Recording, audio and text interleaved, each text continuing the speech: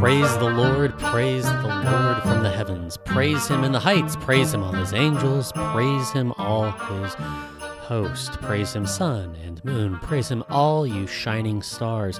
Praise him, you highest heavens and you waters above the heavens.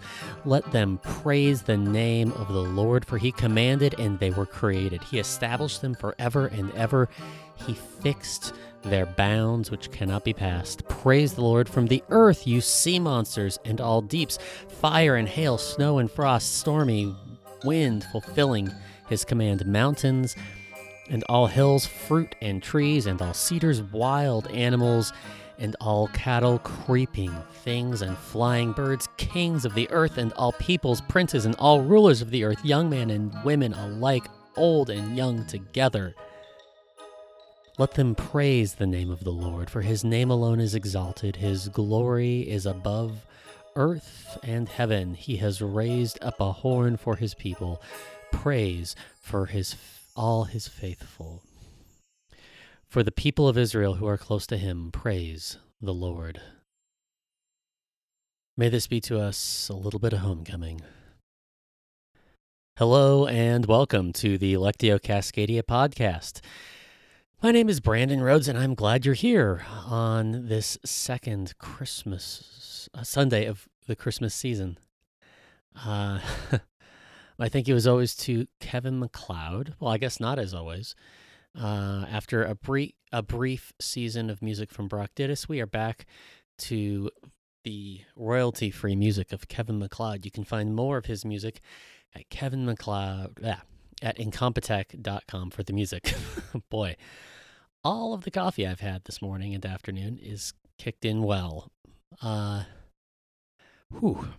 So, I picked this excerpt from an old collection of musical lyrics called the Book of Psalms. Because it contains something that, honestly, a lot of the passages do, but I don't know. Do you ever just stub your toe on these phrases in Scripture, in the Bible? Like you can't get past certain words because it's like, what the hell does that mean? Like you've begun to kind of hold that word in your hand and braid it in and out between your fingers, keep it in your palm, and you've become familiar with it, and it just actually is more alien than you took it for granted. It's so taken for granted that it becomes meaningless, and then the moment you actually try to get back in touch with it, you're like, oh my God, I don't know what this word even means. That's what the word praise kind of is to me. Or like similar words like worship or glorify or rejoice, however you want to put it. Praise is just one of those words that my clothes snag on. I stub my toe on it all the time.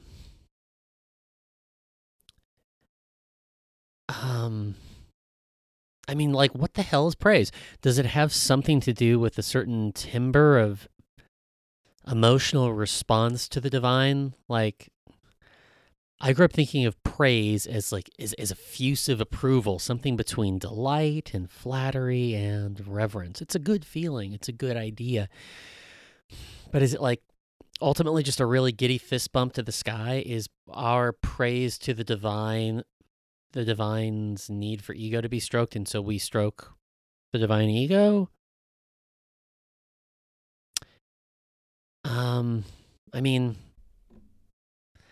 To that end, that word praise, an emphasis on sort of the emotional flattery end of it,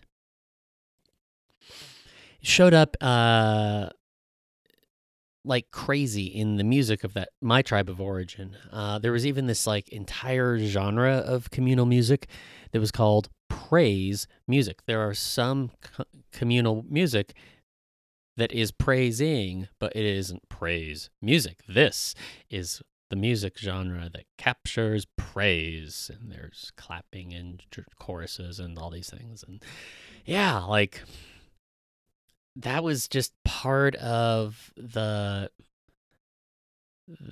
family tradition, so to speak, in my tribe of origin. Praise. That's what we do. That's what music is there for. But praise could be, verbally conveyed in like verbalized prayer or a lyrical song or in a public space like a faith group's gathering. If that's the case, if that's what praise is, do I need to have. Okay, so I want to just start teasing out some of these problems with it. Beginning with, are you praising if you're not having that feeling? If this is all what praise is, do I need to have typically functioning affective faculties to praise? In other words, can someone with chronic depression praise? What about someone with a traumatic brain injury that can no longer feel in particular ways? Or maybe they were born with a particular neurological brain shape that means they don't feel certain things that we typically associate with praise. Do I need to feel it for praise to be praise, or is praise only a specific kind of worship or glorification? Or maybe praise is more about having the right ideas lined up and living accordingly. My life praises the divine. Like I worship the divine or praise Creator because I believe certain things and enter into life choices and patterns that reflect those convictions or beliefs or ideas. So is praise just a conscious lifestyle? That seems a little left-brained. It also implies that the typical neurological functioning, or at least enough to apprehend certain notions about the divine, are part of praise. It also implies a certain capacity for a will, an ability to let those words take on our flesh and animate the story of our lives. So what about infants? What about toddlers? What about people in comas? What about people with special needs expressed neurologically in certain ways? Is praise just for neurotypical Homo sapiens? Like, that seems kind of bigoted against infants, toddlers, head trauma survivors, and neurologically divergent neighbors. So, F that. Maybe it's something about love or trust or some, I don't know, sliding scale connection to the Holy One. These sort of, I guess my point is these taken for granted ideas like praise get slippery real quick. Our received notions of them are not as airtight as we think. I know I do this all the time, but it matters if we're to make sense of this tradition. We can't take things for granted anymore. And more to the point on this one, yeah, this ancient song isn't even about people praising. It's also about rocks and trees and water and stars and animals praising the Holy One. Not just neurotypical adult humans, not just the full spectrum of adult humans. Freaking everything is capable and presently is praising the divine. Trees can praise, whatever that means. Stars can praise, whatever that means. Whales and mollusks and eagles can praise, whatever that means. These little tiny pockets of meaning around this idea. Boy, I'll just break script here and say, for me and my story, I thought praise was only something that humans can do, people who really love God. And so I always felt shame that I didn't have the same feelings at the same times as other people.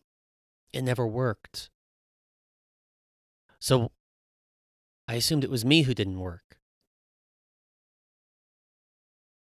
And so I felt alienated where I was told to feel belonging. I felt coldness where I was told I would feel warmth. Because that's what praise was, and I didn't feel it in that way, and therefore maybe I just wasn't praying or praising. But here, I do find my homecoming.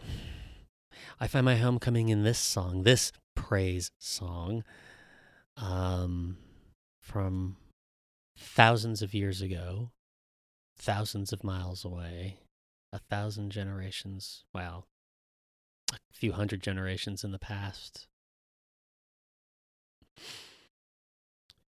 Because for them, everything can praise.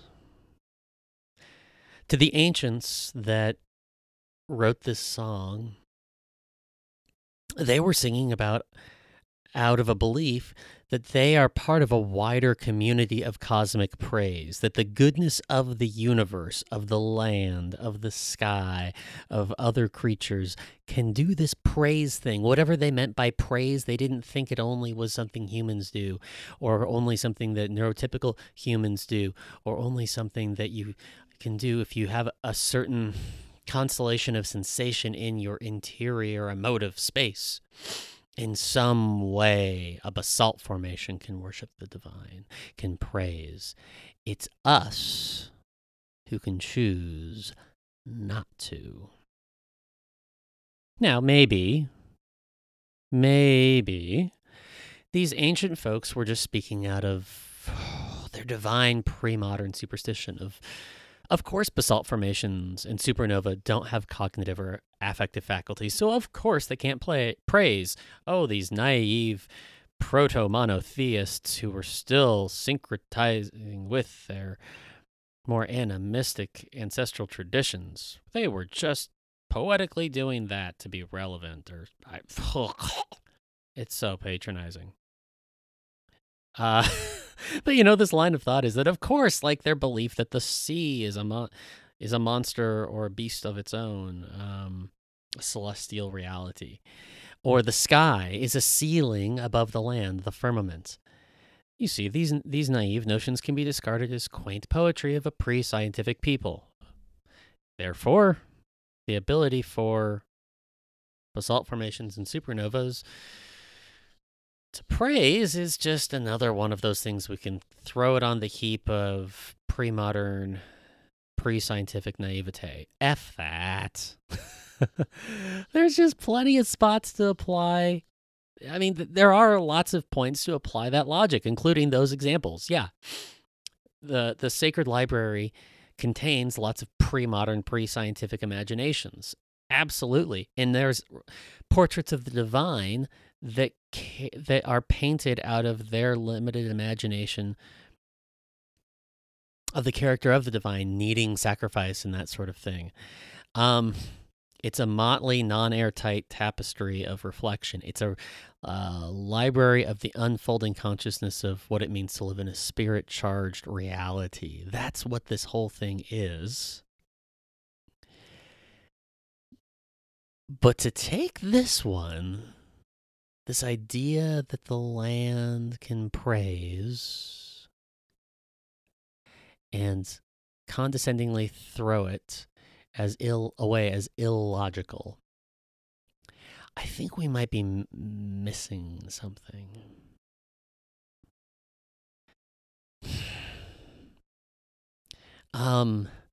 Because unlike the idea of the sky as a ceiling or the sea as a monster, the idea of the cosmos is somehow vibrating with praise is an idea that mystics across religions and ages and places have leaned into.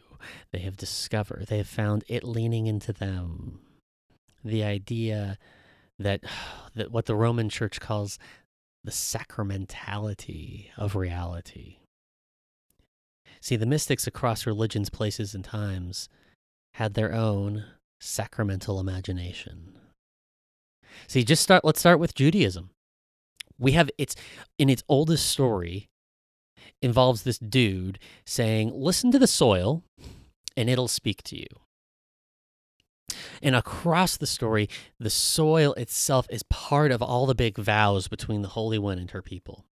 The ecosystems bear divine care and bear witness to divine partnerships and intentions. The soil is part of the cosmic story of divine homecoming and holy belonging. The soil is part of this whole thing.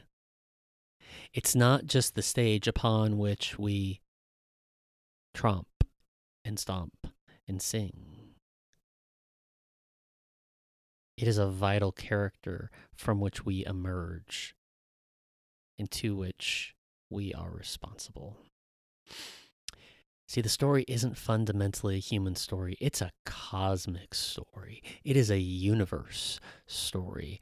It is a Catholic, that is to say, universal story in the widest and oldest and most gritty sense of that word.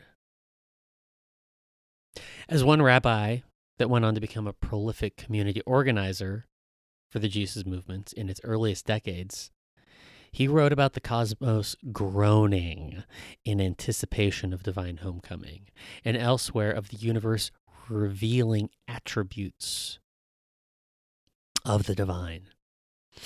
See, this thing is nothing new, and it's not isolated to lyrical poetry. I don't know what they're saying about the if reality has an interiority to it, but it does have a affective relationship to the divine through praise. It's an interesting notion that I don't think, if we're going to stay in touch with this tradition, we can easily discard. The idea that the land, the sky, is porous to the luminous, is a bearer even of the luminous, is an embodiment of the luminous, the sublime, the divine, is capable of praise. It's something the mystics know, regardless of what the systematics say, regardless of what the science says. The mystics know something deeper is afoot. It's not opposed to science, but circumscribes it, perhaps. It's something you've probably known, this praisingness of reality, this sacramentality. Feeling caught up in wonder and beauty, laying in the grass in a summer night, billions of stars and galaxies singing back to you, pressing you into the soil and lifting you beyond it. Or facing a tree, or watching a nature documentary, or growing plants, or baking, or cooking, or brewing, or curing, or eating, or drinking, or tripping, or making love, or meditating. The mystics know that we are caught up in a chorus of homecoming, of praise. That in the silence of meditation or the noise of ocean waves, we know there is a beauty within all things. My mind wants to keep speculating, to share with you my questions about ideas like that kind of get into this, that trust that the sacramentality is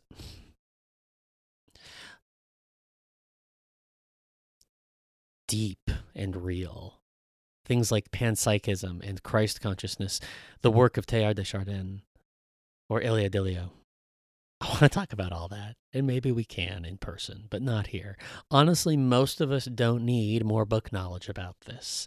We need to learn how to trust through our own practice and presence that the cosmos is vibrating with praise. What we need is homecoming integration of these hunches. That what you feel caught up in sublimity, in silence, or sex, or stars, you're tapping into a primal human experience, a cosmic experience. These ancient songs begin to click as you apprehend these truths through practice. So my dare to you is this: let go of your grasping minds. Reach bravely into the fluttering dance of reality in some way. Learn to listen to the praise of the land and sky. Trust your embodiment. Sit in front of a tree for an hour, or by a stream or under the stars far from the city if you can afford it and manage it. Let the activity of your mind rest and find the flow of joy around you. It's there.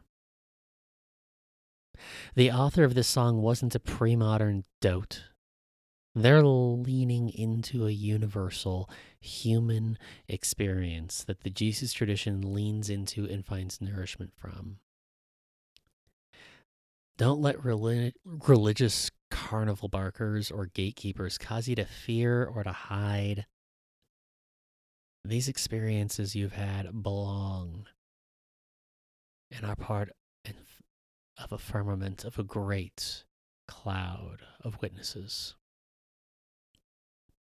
Or as one audacious mystic from South Dakota says,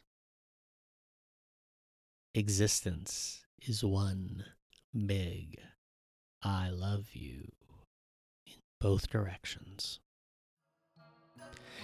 May your week ahead be filled with curiosity and wonder, gratitude and laughter, courage and presence.